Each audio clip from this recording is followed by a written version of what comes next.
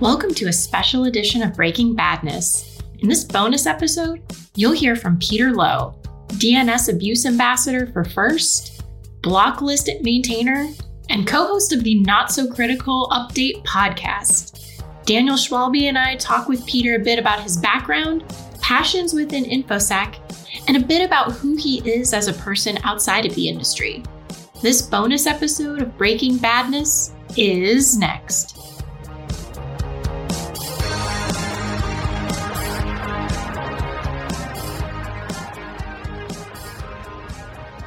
Welcome to our special episode of Breaking Badness, recorded on August 15th, 2023.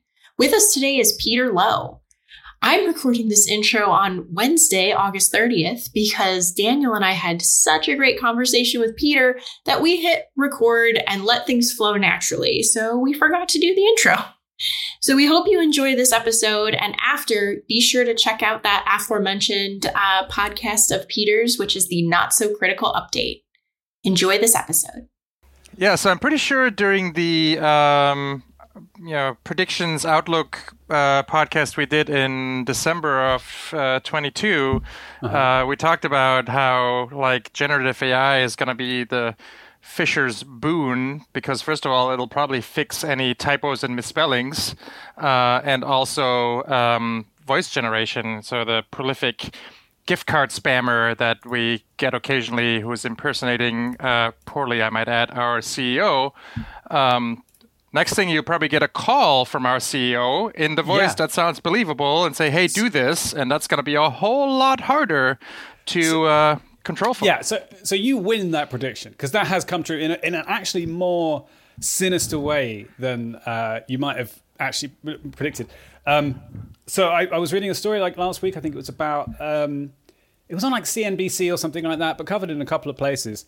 And it's about scammers who call people and then pretend to be their kids or a loved one who's in need, and say something like, Mum, please help me.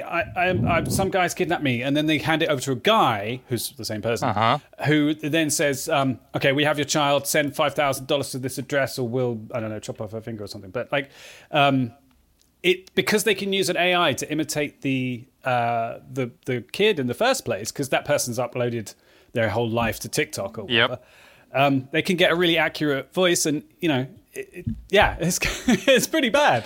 This was an episode on The Simpsons not that long ago too. Simpsons did it. It's pretty horrible. I mean, yeah. Oh, and that scam happened to would you call her my grandmother-in-law? She's not my grandma. Oh yeah, I've always wondered about that, but yeah. I know what you mean. But yeah, she got a call saying that someone was trying to portray my husband, and it's why would he call his grandma? He's a 33-year-old man. That's not really going to be his first call. So I think, I'm not sure if it was CNBC, but one of the American news outlets, and they had actually they had a clip of a guy talking to someone from law enforcement about it, and they ended the clip by the guy from law enforcement faking the journalist's voice, calling up the journalist's mum and saying, hey mum, listen, I'm about to do an interview, but can you send me your driver's license details just quickly?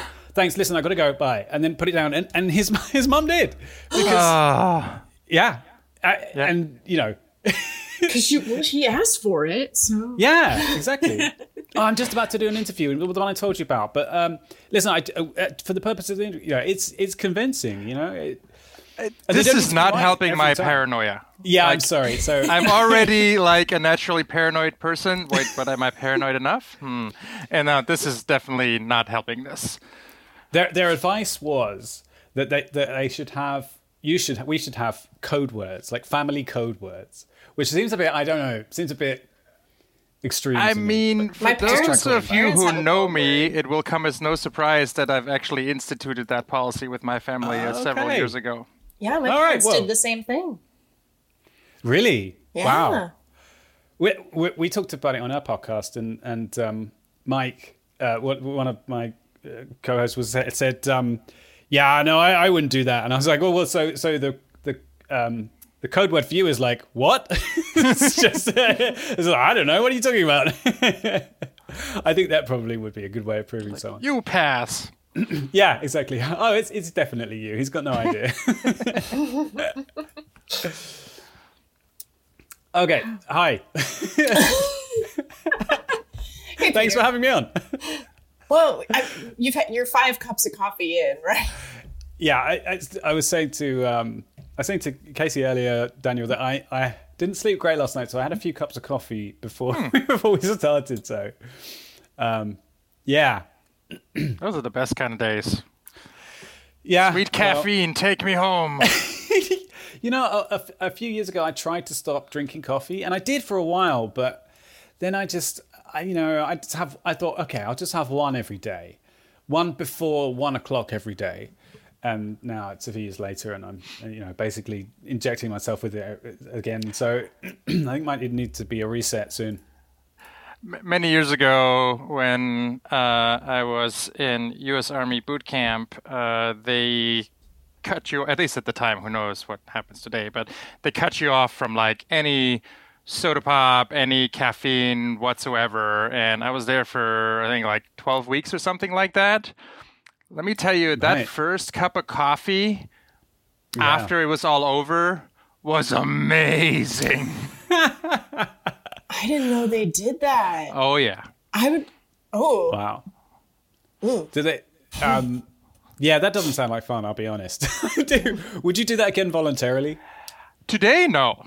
Did you know that going into it? At 21 years of age, absolutely. It was one of the best decisions I made at the time. Huh? Really? Yeah. Okay. Well, go ahead, Peter. I was going to say, I read a thing a few years ago about how they did an experiment on patients who were under general anesthetic, and they put caffeine in a small amount of caffeine in the drip that they got given after they were sort of revived or after they came to. And the people who had the caffeine in it reported like they felt better, they had fewer headaches, and so we're all sort of mildly addicted to caffeine, basically. Pretty much. I say this as I raise my cup of coffee.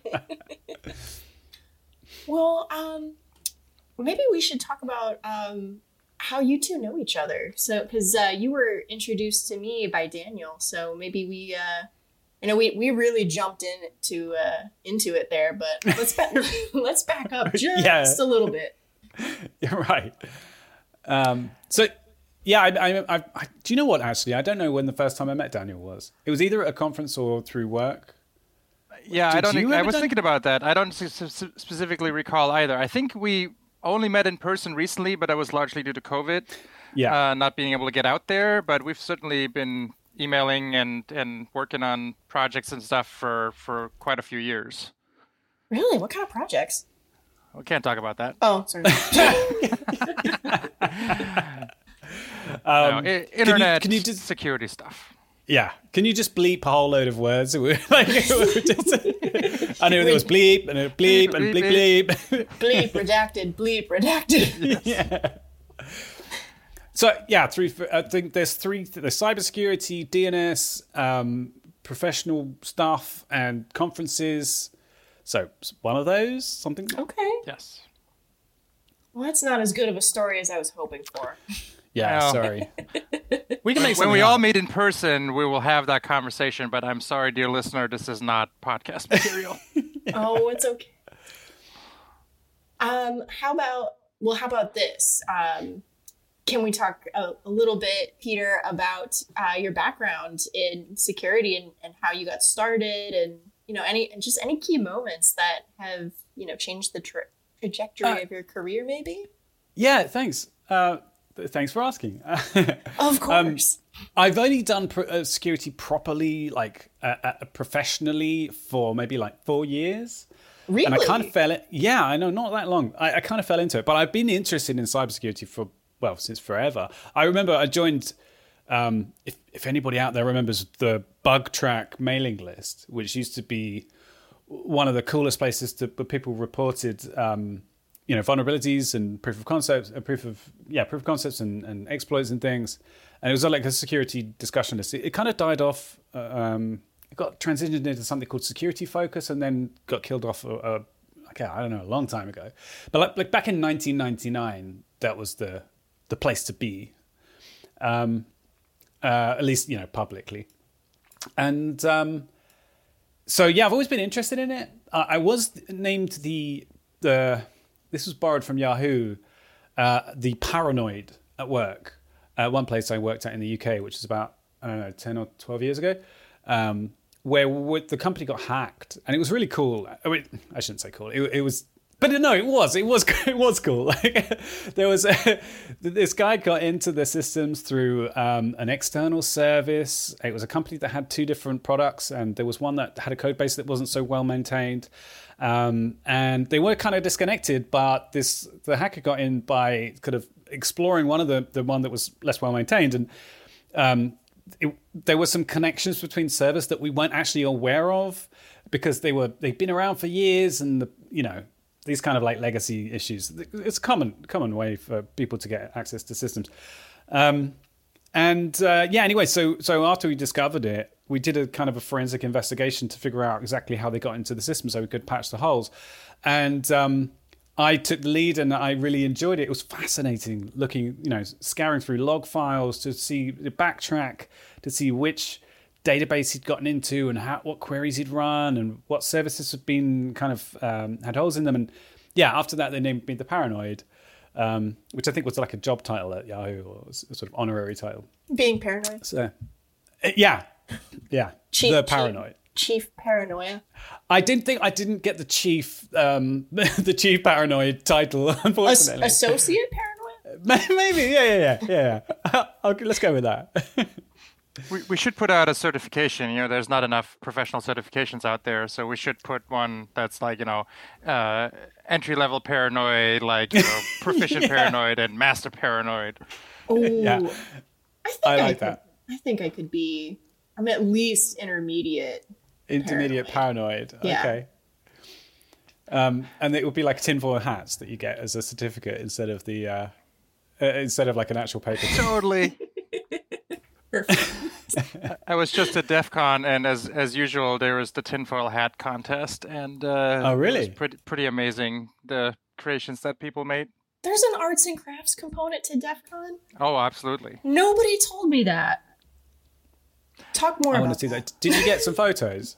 No pictures allowed. No, sadly. Okay. I think they may have posted some official ones, but yeah, that makes sense. Yeah.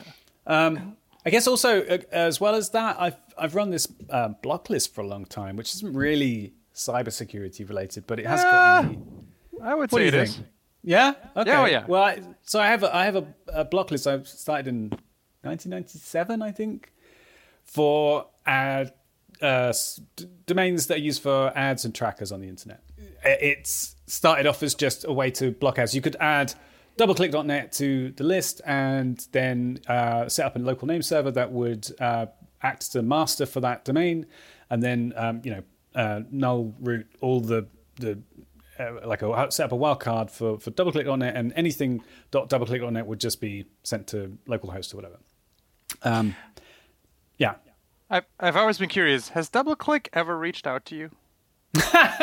No, they haven't. They haven't. They've been on the list since, since the beginning, really. It was one of the first ever that I added. But it's been one of the longest running, I think. Yeah, June the 6th, 2003 is when the entry was added. But I think it was actually added before then. I think I must have done a reset about that time.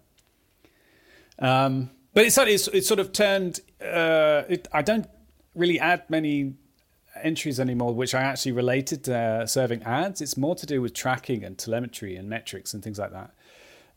So it's turned me into kind of like a closet privacy evangelist, which is kind of interesting. And in this day and age, I think is equally important, depending on which way you look at it, even more important than just straight up security, I think. So it's a good place to be. I think so. It's quite a nuanced subject as well, I think, because there are people on both sides who it's quite polarizing. There's a lot of people who say, "Oh, I want more useful ads." There's not that as many as on the other side, but there are people out there who prefer to have ads which are targeted at them, which are useful or stuff they want to buy, and there's other people who don't want any information about them out there ever.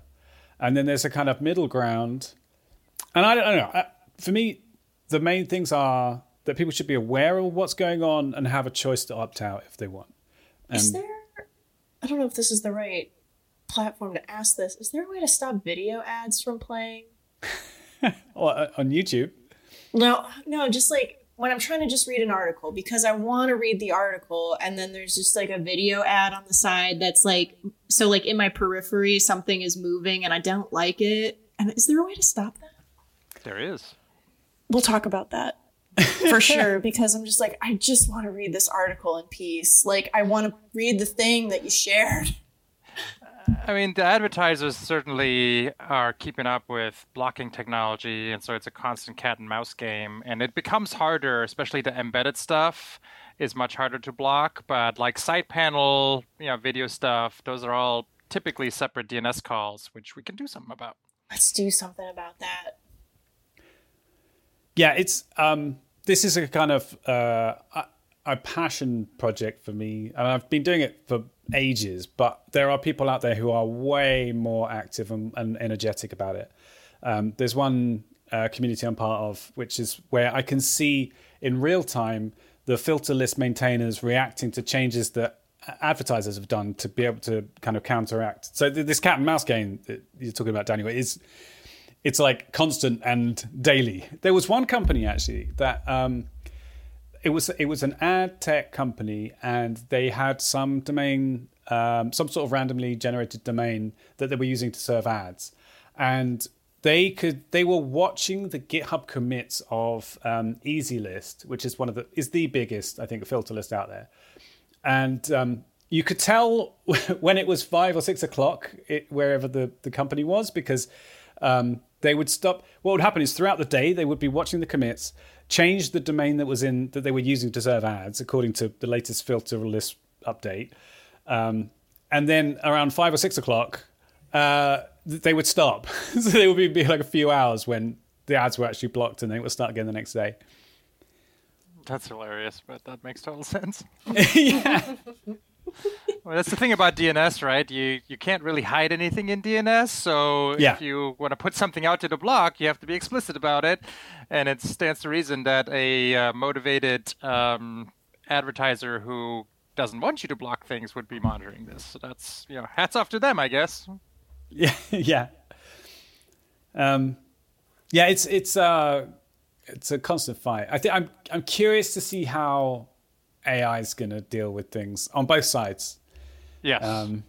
Because there'll be advertisers trying to use AI to slip in ads in various places, and then people using AI to block ads as well, which is going to be interesting.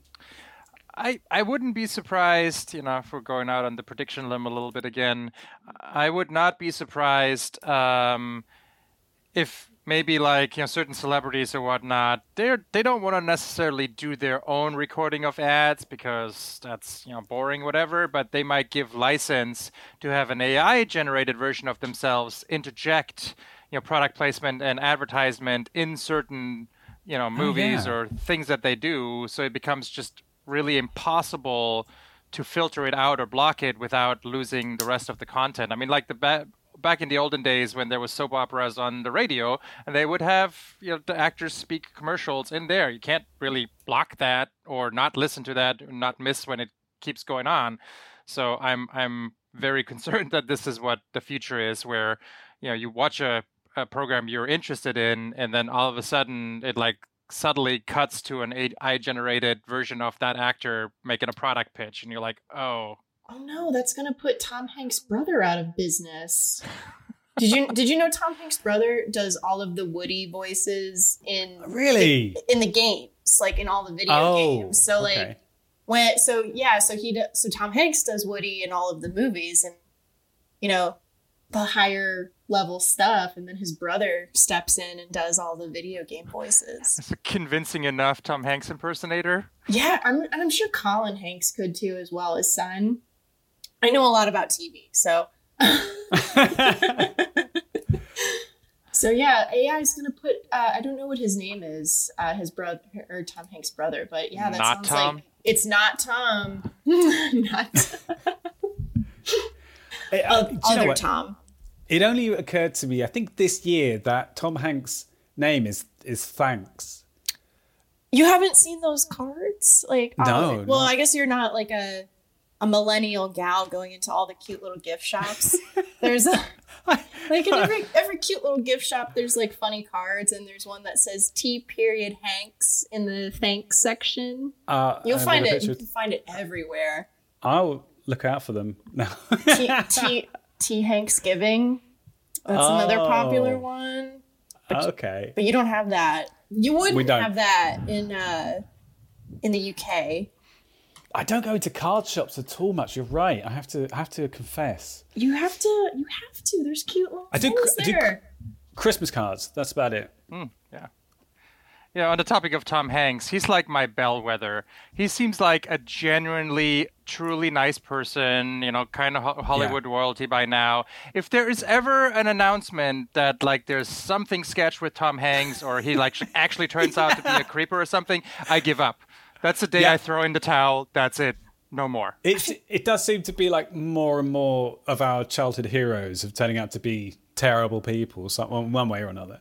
Yeah. And I'm choosing to believe that Tom Hanks is a genuinely nice guy. I would agree with that.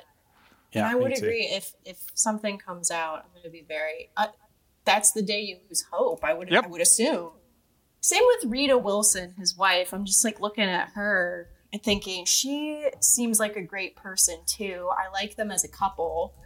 And the fact that they've been together for that long, I think, says something. And they probably keep each other in check to a degree. So that's all a good thing. Don't mess with it. Keep going. I want to die knowing that Tom Hanks was a good person. Oh, man. Well, fingers crossed, huh? Yes. Hopefully it will be a while before that happens anyway. But Peter, it's not an episode of Breaking Badness if we don't do this. Really? If we don't get this far off track. Okay, speaking of AI. We can talk about AI. Yeah, no, I want to express my absolute fascination with the problems that we have that are facing the world at the moment. I really do. They the fact that there are like genuinely new security issues which haven't been solved and I don't think currently can be solved, or at least I haven't heard of a way to do it, with the prompt injection and these kind of like AI detection, basically. So AI which is going to be used for deepfakes and things like that. How do you detect it, and how do you detect misinformation, disinformation? These are things which we don't know how to do yet, and I think it's such a rare thing. Well, maybe this is showing my naivety, but it feels like a rare thing where there's something genuinely completely new. In cybersecurity, it mostly seems to be more like iterations on previous problems, more advanced methods or things like that, or old methods used in different ways. But like prompt injection is it's like linguistics and philosophy and just, it's crazy. It's making a liberal arts education very, very relevant. Yeah, right. Excellent point. I say that as a liberal arts grad, so. I have to say the whole AI technology aspect as a card carrying nerd, that definitely is appealing to me. But as a security professional, it also scares the daylights out of me because I can think of every single way this could be abused and is already being abused. And I'm like, well, I guess it's job security, but at the same time, like, can I just hide and never like come out ever again? Well, that's the problem with the cybersecurity industry, is that you're constantly terrified and fascinated by everything at the same time, right? Like it's cool because you get to play these games with the bad guys and figure out how they're doing things and figure out what the rules are. But at the same time, they're doing horrible things, terrible things, and it's genuinely bad. Yeah, that's. If I start thinking about it too much, I get very jumpy. So, but yes, it doesn't mean it can't engage with it, because it does exist and we all need to. But I guess maybe in certain amounts and measures. Well, I feel the same way about the ad filtering, the ad blocking community, and it was sort of, I don't know, not quite industry, but like technology that's going on, because I totally get it, right? All this telemetry that we're sending about ourselves and all this data that we're sending, and the fact that websites know how long we're hovering over certain elements and where we've come from, and all this data that's been put together. It's kind of cool having this amount of data to put together and play with and create something interesting is appeals to my geeky side. But it's horrible. I don't want there to be a psychological profile being constantly updated of myself out there. Right. Yeah. I don't want to be put in a box like that where I'm like, oh, I thought I was unique, and the data's saying no, you fall in this box. Well, and to me, I want to control the box. I'm fine if there's a box that has my name associated with it, as long as the information that's in it is completely incorrect and garbage.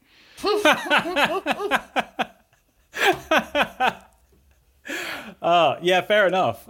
That would be amazing. I've accepted the fact that there's going to be a box, like that ship has sailed, but I make it my mission to pollute that data as much as possible, so it's not worth much. Do you click on random ads then to see how? I may or may not have a script that sometimes does that. Oh, that's advanced. Well, I'm lazy. Automate all the things. Yeah, absolutely. So, I don't know. I think it's cool. I love the fact that AI is kind of the cybersecurity and sort of philosophy have actually crossed now with AI. I heard that some of the attacks which are going to be successful against AIs in the future will be successful against humans as well. So, convincing an AI to do something that it shouldn't do, to be able to do that, you have to be able to manipulate it, and that would work on a human as well. Oh, 100%. All those things were designed by humans, so you're just like reverse engineering whoever designed that particular AI and exploit their shortcomings. Yeah, or the collective intelligence of the data it was trained on, which, Do you think it will gain sentience? Oh, I mean, yeah. Somebody made a joke that was like, if it gains sentience, it's going to realize it's not being paid enough either. It'll steal all the Bitcoin in the world. Oh. Oh my god! We would just start seeing new NFTs popping up. I don't know, man. Here's the question, though, right? If it doesn't actually, because a lot of the arguments I've heard are about it's not really AI, it's just predictive text, kind of thing. It's a very complicated predictive text, or not even complicated. But if it can mimic it well enough, if it can mimic genuine intelligence well enough, what's the difference? That is a philosophical question if I've ever heard one. Well, and the other thing is, sentience is kind of a difficult thing to prove, but at the same time, at least today and within the next few years, all the stuff still has to run on server farms somewhere, and in theory, you can pull the plug on those. Like, we're not to the point where AI fully controls power generation and can block the override of humans to power something down. Yeah. Maybe we'll get there sometime. Maybe sentient AI will figure out where all the controls are and lock everybody out.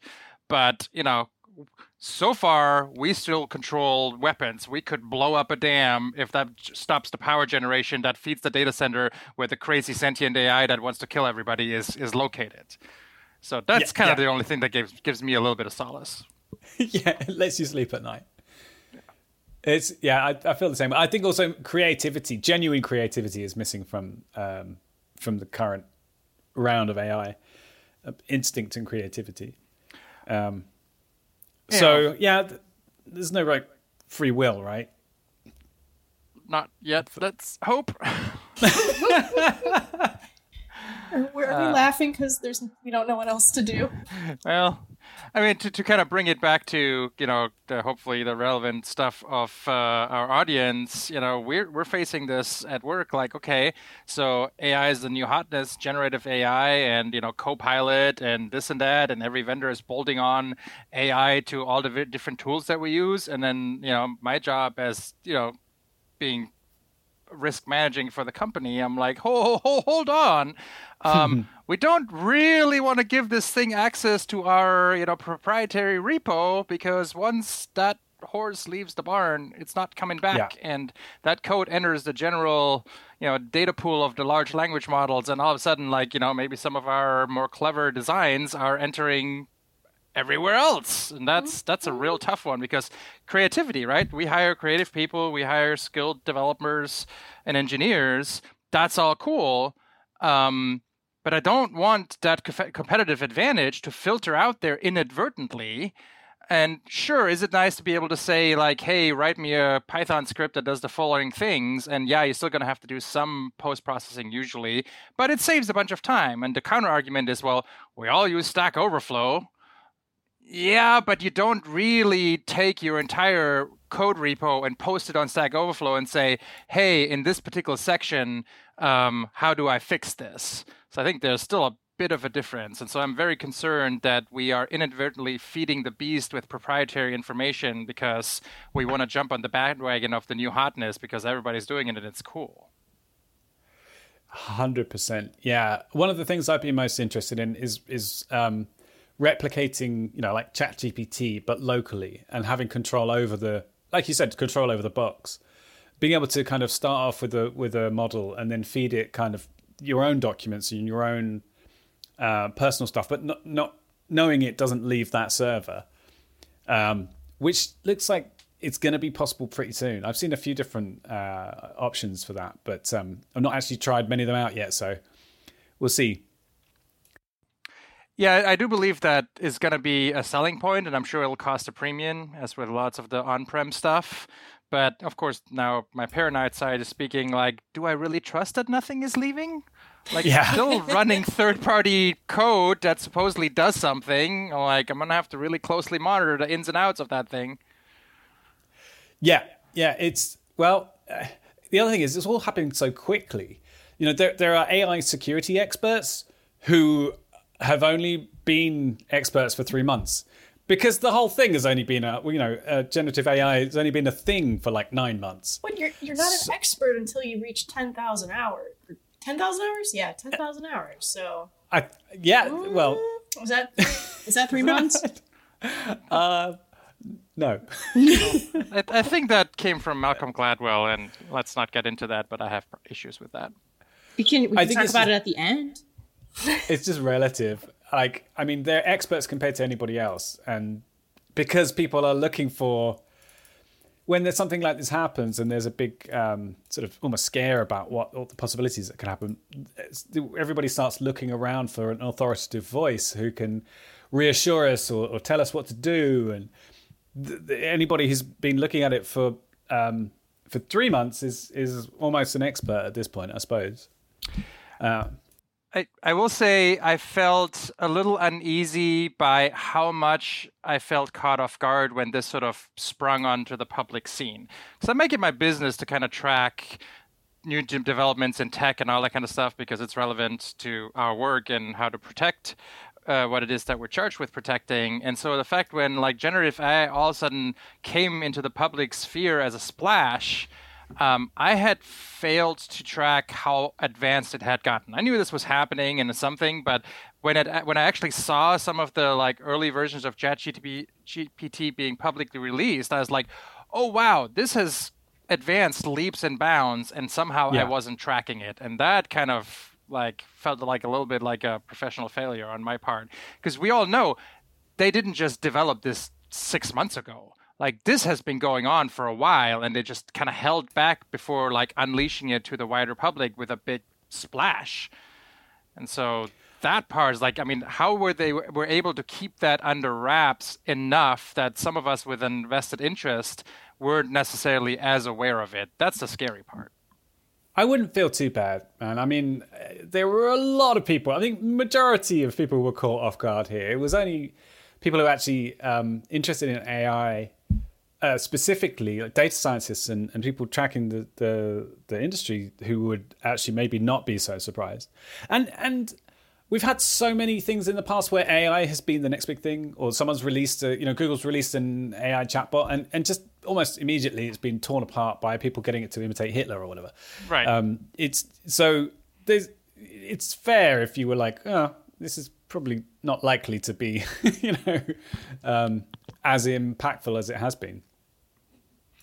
And there's a tiny part of me that hopes that maybe in another 6 months nobody will ever speak of it again. It was a nice experiment and it was shiny, but it wasn't actually that good. But then again, I don't think that'll actually happen. Well, I've used it a few times. So the bulk of my early career was as a developer, and so I've got a good couple of decades as a PHP developer that I've done. And I know, I always get that reaction. Hey. PHP's a good language, all right? I will die on that hill. I probably will die on it as well. But I have used ChatGPT to write some PHP code for me. And it's really useful. I don't think we're going to get away from that. And I've noticed sometimes it's better than Google at answering questions. And I like that. The problem is the confidence, I think. It's unearned confidence. Well, and it's been proven to just make stuff up. Okay. Yeah. So that's where I'm like, wait a second, that sounds really good, but is it actually true? It was like I got an answer that was an answer, and Google's like, "Is this a band you're looking for?" And I'm like, "No, I'm not looking for that right now. I don't know how to phrase this any better than I am." And ChatGPT was like, "I got you, girl." Wow, that's cool. One of the fascinating things about AI, there's all these different levels to it, which are sort of all still settling in. But using AI to use AI. Mm-hmm. So, for example, I use an image generation thingy called Leonardo, I think it is. Mm-hmm. And it's cool. You type in, I don't know, a sunny day with birds flying by. But that's kind of boring, and you get the image you get isn't quite very good. But it's got this thing called image generation. Prompt generation, sorry. So you can use the LLM in the background to generate better prompts to use with the image generation thing, which are more what you're looking for. And it's how ChatGPT was trained. It was partially like the output of one layer was checked by another layer, which then fed back in the most likely looking answers back into the model, something like that. It's sort of fascinating, really. Yeah, that's really appealing to me too. In the early days when personal assistants sort of first became popular, so Alexa, OK Google, Cortana. I hope I've triggered a whole bunch of voice prompts in the background by saying this, but. There was sort of silly videos on YouTube where people were pinning them against each other by prompting them in time, and then they would just keep prompting each other in an infinite loop. Maybe we need to pit some of the bigger AI engine against each other so they just consume all possible cycles on fighting each other. Absolutely. I love that idea. Ooh, do you want to hear a prompt that Alexa could not answer? Sure. Go on. Okay, so you remember the music artist Cisco, right? Yes. It is very important for me to know what his net worth is. So I go, Alexa, what is Cisco's net worth? And it would not give me anything other than Cisco, the company, and its net worth. And I'm like, no, Cisco, the recording artist. And it still was like, here you go. Here's this company's net worth. And I'm just like, no, you're not doing it. I need to know how much this artist is worth. I'm pretty sure one of the Alexa core developers is listening to our podcast, and if you try this again in a couple of days, it'll be fixed. It'll be like, you know what? Somebody's going to ask this ridiculous question that matters to nobody. There was a great movie that I watched. I can't remember what it was called now, but it was about a girl who was her job was to kind of analyze the clips from questions like this that weren't answered properly. Kimmy, that's it. Yeah, thank you. Yeah, it was a good movie. Yes. And correct them, which was, and then there was a murder or something that was part of it. But to make it a movie, something for everyone. Yeah, but the interesting thing to me was about someone sitting at home listening to these different clips and correcting them, and the kind of gradual improvement overall. It does remind me of, raising a child almost, in that you'll teach them some basic things, and then they'll come out with silly things, and then gradually they learn more and more, and then they turn into, adults at the end of the day. I don't know, Daniel, can you confirm that? I don't have children. I think there's definitely something to that. The reason I knew it was Kimmy is because, it was professional interest. I watched it, but it's also supposed to be set in Seattle. And one of my personal pet peeves is when movies or TV shows are set in Seattle to critique the exterior shots. And I'm like, this is clearly Vancouver. You're just trying to pull one over. Or like in the movie, like she takes the light rail from like one point to another, and I'm like, the light rail doesn't actually go there in real life. So nice try, but try harder. Yeah, that's shocking. An interesting hobby. Well, Oh my gosh. Well, we've covered a lot of. I mean, AI is one of my favorite topics at the moment because it really does fascinate. This thing about it being a genuinely new problem. Like, Daniel, can you remember the last, fundamentally new problem that the cybersecurity industry had to face? That's an excellent question.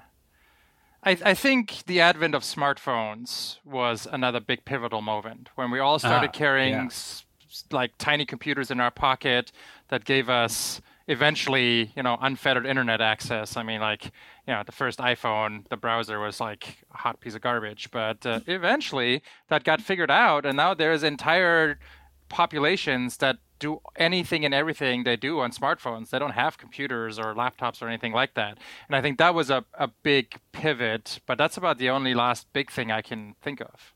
That's a good one, I think, because there's a lot of comparisons as well. Like the fact that we have this incredible amount of power sitting in our pockets, and with TikTok and stuff, we basically have fully fledged video editing tools in our pockets, and kids are growing up with those creativity tools. But we also have little miniature surveillance devices that we're voluntarily carrying around with ourselves, and creating this vast network of that's enabling surveillance capitalism and all that. So I think smartphones advanced that whole area of the industry by leaps and bounds for sure, because of location tracking and all that kind of stuff.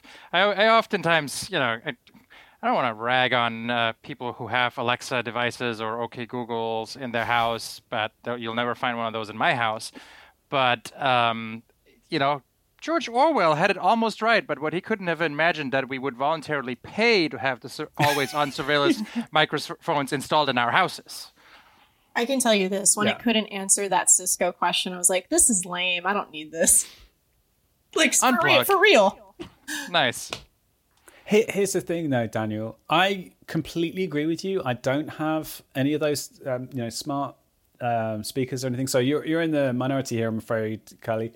But I think it's a slippery slope. I think it's one of those things where they kind of creep into our lives without even noticing. And there's a point at which, do you know how difficult it is to buy a dumb TV these days? Impossible. It's impossible. Yeah, I know. It's so hard. When you get one, if you get a smart TV and just don't want to connect it to the internet, it's constantly prompting. I got one a few years ago, and it was constantly prompting me to connect to this or connect to that. You need internet for this or whatever. I was one of the last of my group of friends to have a mobile phone, and I was always quite proud of myself that I could live without one. But in the end, I still got one. At the end of the day, what made you get one? Oh, I can't remember. It was way too long ago now. I think just because everybody else had one, I think it was peer pressure. Yeah, I had one of those. Peer pressure got me too. So. I was kind of on the other side of the spectrum. I got a very old school Nokia mobile phone, growing up in Germany in 1993, I want to say. Ooh. Super early on, as soon as my paper route or whatever made me enough money that I could afford it, because my parents were like, you can do that, but we're not paying for it.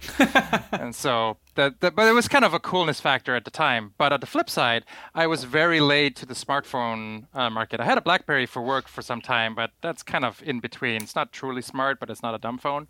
And then I didn't get to the iPhone until like iPhone 4. Oh, okay.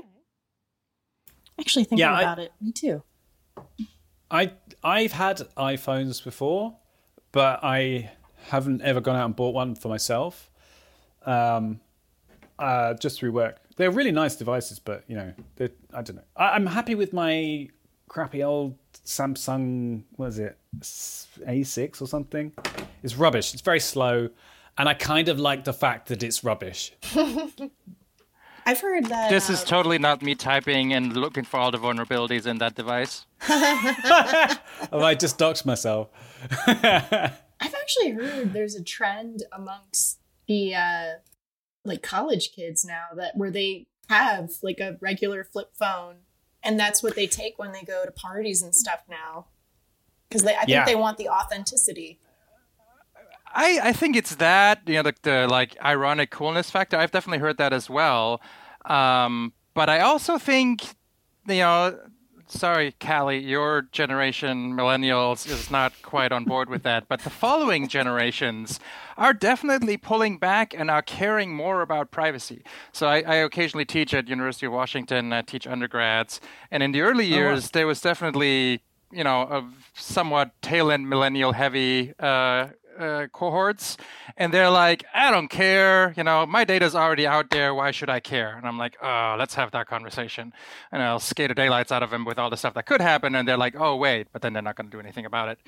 But now the future sort of generations are, I believe, being a little bit more discerning and are making better choices about how much they put out there. Now, TikTok is obviously still in business, so a lot of them make that compromise, but I don't think it's quite as freewheeling anymore, and they at least start asking questions, right, where does my data go, and what are these companies doing with it? Yeah, so I said before that the two most important things when it comes to privacy for me are, user agency and user awareness. And that awareness, I think, is a key part of it. Because if you know that TikTok is the kind of app that is going to basically suck up all your data and report everything about you, and then you can kind of censor yourself. You know that that's happening, and you not necessarily censor yourself, but you're just sort of, it's like being with a different group of friends where you wouldn't say certain things in different trust groups. And I think that's a kind of a key part of, definitely the next generation of kids out there. Well, and speaking from my experience with my kids, it's when your dad works in Infosec, it might you have a lame childhood. No, I'm just kidding. I wasn't gonna say it quite that specifically, but that might not be totally incorrect. I mean, I should get my son on here and ask his question, but that might be a good episode. Oh, I might have to do that. My network here is locked down and everything is monitored, and both kids signed consent to monitor agreements, just so, we're perfectly clear. We don't routinely look at stuff, but if something's going on, I reserve the right to. But of course, he also has a mobile phone, and it's mobile device managed, but it only goes so far. And so there has to be a certain amount of trust. And as he proves that he's more and more trustworthy, he gets a little bit more wiggle room there. But what started early on, and especially during pandemic lockdown, the only way these kids really could communicate was electronically. Nobody has a home phone anymore, so it's not like they could just call each other. So that kind of complicated things for a little bit. But not to totally diss on the other parents that here might be listening that are friends of my children. A lot of parents have a lot of stuff going on, and they're not as engaged as I make it my business to be as a Infosec professional. And so, for example, at the time, Twitter, whatever the heck it's called now, I don't care, had a rule that said no accounts for individuals under 13 years old. Like there's an American regulation that says, COPA 13 years, but a lot of times there's a carve out with parental permission. You can still have an account. Okay, everybody clicks OK, and the parents never know about it. That's fine. But we have a rule in our house that we don't knowingly break terms of service. So if the terms of service say you have to be 13, then you're not getting an account before that.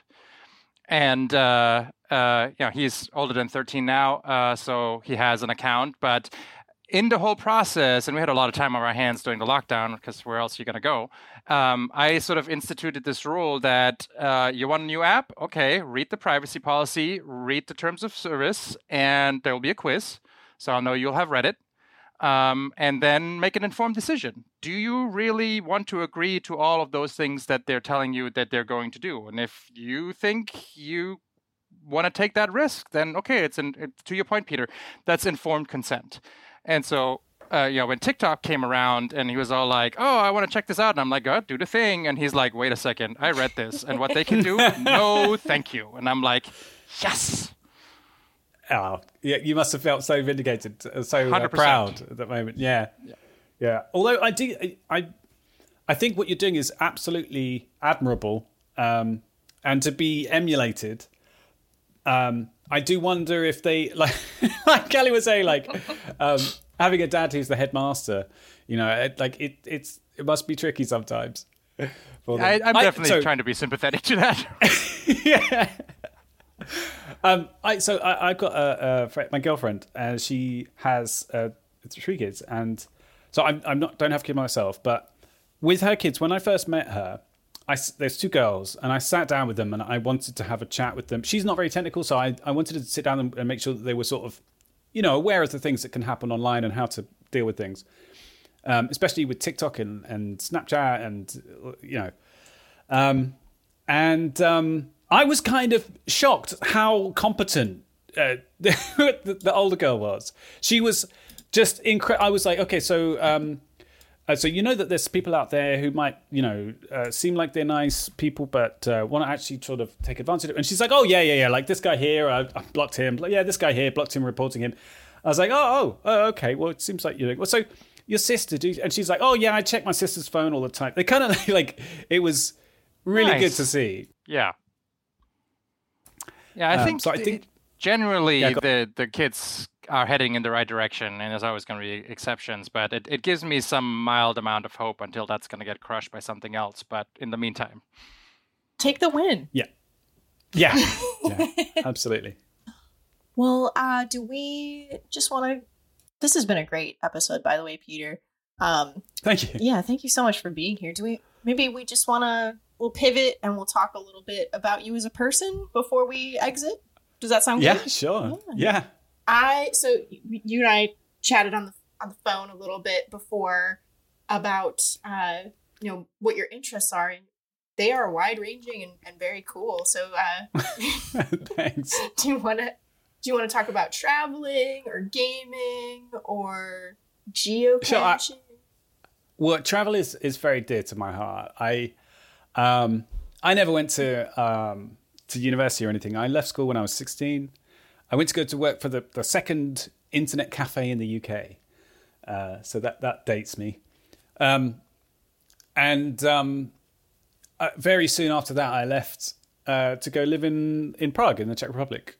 So I think I was 17 or 18 at the time.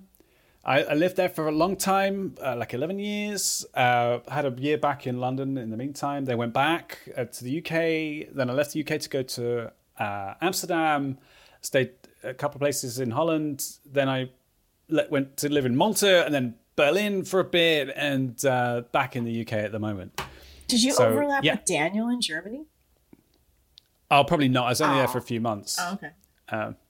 I left in 97 for good. So. Oh, then no, I didn't.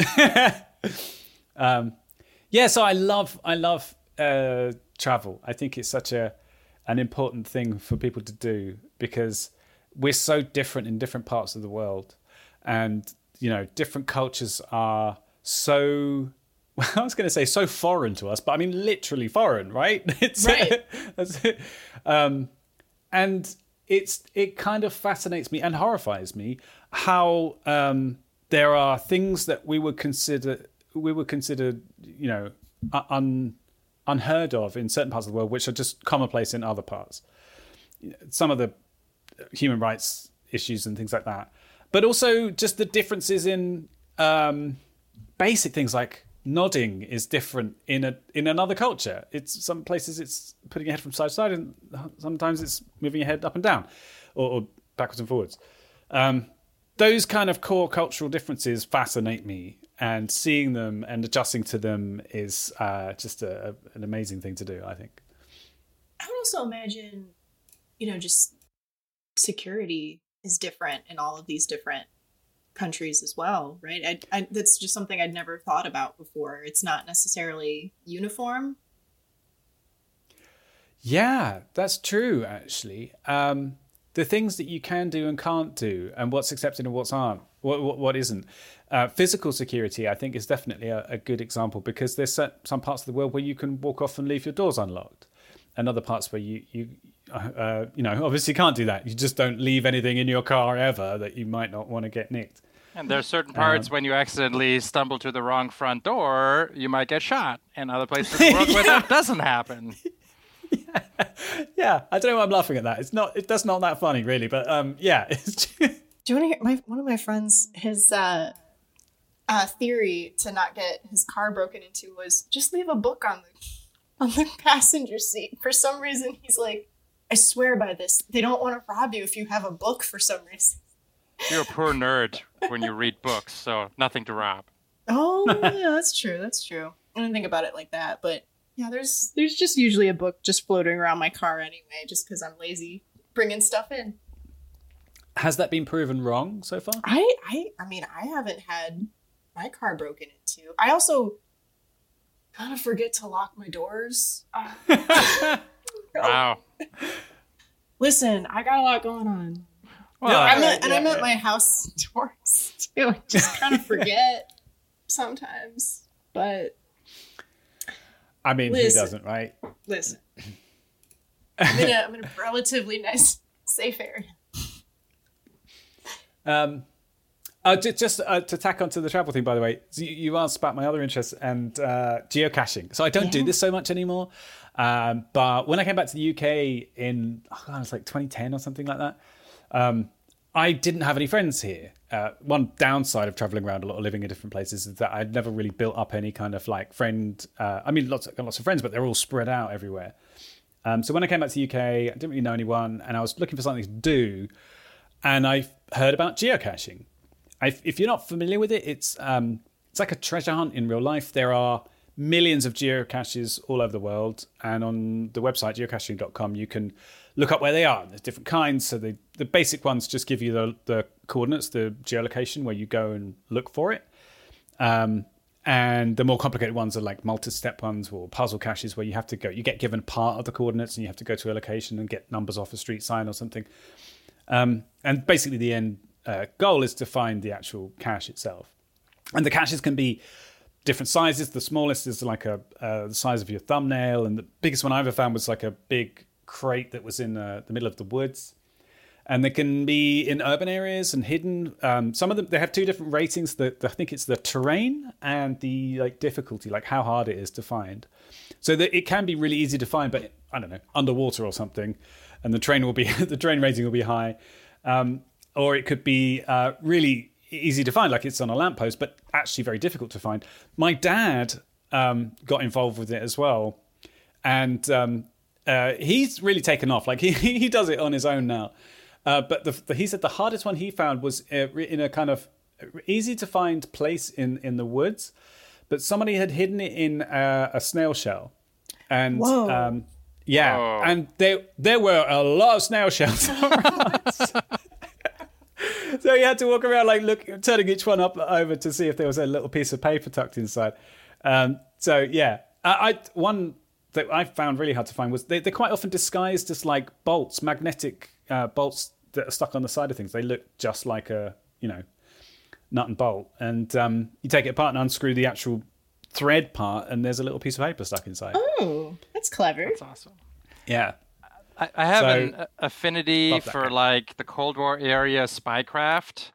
Yeah, I mean, I've worked in the general industry for long enough, but I often wonder, like, if a like one of the top spies of the 1960s, who like risked life and limb to make teeny tiny photographs of secure documents, if they were around today and you could show them an SD card the size of their pinky that essentially can hold the entire Library of Congress in there, I think their minds would just be blown. But I really appreciate that length that they went through at the time to miniaturize spy gear and have all of these like dead drop agreements and all that kind of stuff. And so geocaching is like adjacent to that. Yeah, you'll be told where it is, but it's not supposed to be visible to, the casual passerby, so like the magnetic vault or whatever. So I really like that aspect of geocaching for sure, like how clever some of the caches that are disguised. Yeah, it's a great pastime, and I love that aspect of it as well. The cleverness of the hiding places and things like that, and some of them are like the one that was, I found one that was underwater in Malta, and it was so cool to go and actually dive down and get this like bag that had been tied on there, and just to think that I've walked past that spot so many times and it had been down there the whole time was just fascinating. So cool. Yeah. Another thing is that it took me to places that I wouldn't have gone to otherwise, because a lot of them are like in series, and each cache has a description usually, and it tells you a little bit about the area. And if it's in a series, it'll tell you a bit about the kind of like through a forest or at a tourist spot or something like that. And it'll take me to places that I would never have gone to otherwise, and teach me a little bit about it, which is just a great side effect. That sounds like a really cool thing to do. I should try that. I've never given it a shot. So. You've got me thinking, Peter. One of my favorite things about it, before I've now gone on about it enough at the moment, I'd send your check to my address, geocaching.com, is that they have one on the International Space Station. Oh, I'm not getting to that one. Yeah, they had to invent entirely new rules for it, because obviously the ISS doesn't have a fixed geolocation, so they had to add a few extra bits in the rules for that one. That's hilarious. It has been claimed like 6 times, so really, it's it's yeah. Well, that's really cool. Well, we've kept you for a long time today, Peter, but we really appreciate you coming on. It's been a lot of fun. And do you want to do a brief shout out to your podcast before we say goodbye? Yeah, thanks. So I mentioned this right at the beginning, I do a podcast with 2 friends, Mike and John. It's called the Not So Critical Update podcast, and it's on YouTube and Spotify and Apple, whatever. But we do a video thing. We record once a week and then chop them up into daily episodes. So it's about privacy and security nominally, but it's often just us talking rubbish about headlines from the week. So. Well, that's awesome. Yeah. We're going to share that in the show notes too. So thank you. Yeah. But thank you so much for being here today. And we'd love to have you back if you'd ever have us. Yeah, absolutely. I'm going to get Daniel on our podcast. Yes, Daniel, go on there. Absolutely. You name the time, I'll be there. All right, cool. You're on. Well, thank you so much, Peter and Daniel, for being here today. And thank you to our listeners. Be sure to check out our show notes, check out Peter's podcast, and we will be back next week for our grand episode of Breaking Badness. Thanks so much.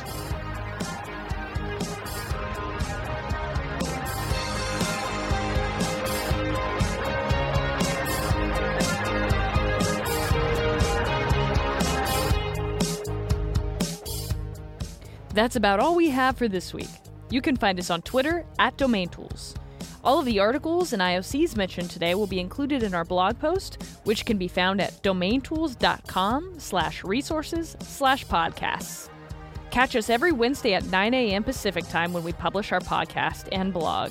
We'll see you next week on another episode of Breaking Badness. Until then, remember, don't drink and click.